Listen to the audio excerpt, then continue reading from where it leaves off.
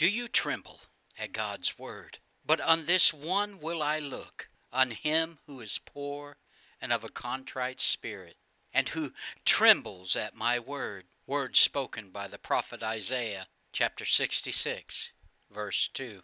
Do you tremble when God speaks? When was the last time physically affected by the reality that the Almighty God just spoke directly to you?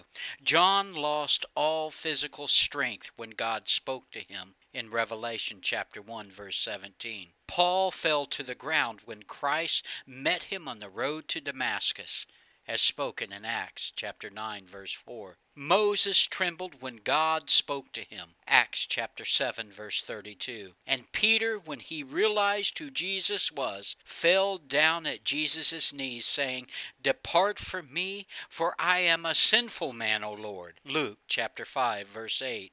Have you lost your sense of awe that the Creator still chooses to speak to you? Do you approach the reading of your Bible with a holy expectation, listening for the life-changing words that God has for you for that particular day and all the tomorrows to come?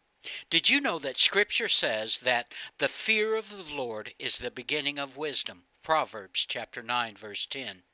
There are things you will see and hear out of your fear and reverence for God that you will not experience any other way. As you study your Bible, you may sense that God has something to say directly to you through the verses you are reading. Take a moment to consider the awesome reality that God who spoke and created a universe is now speaking to you.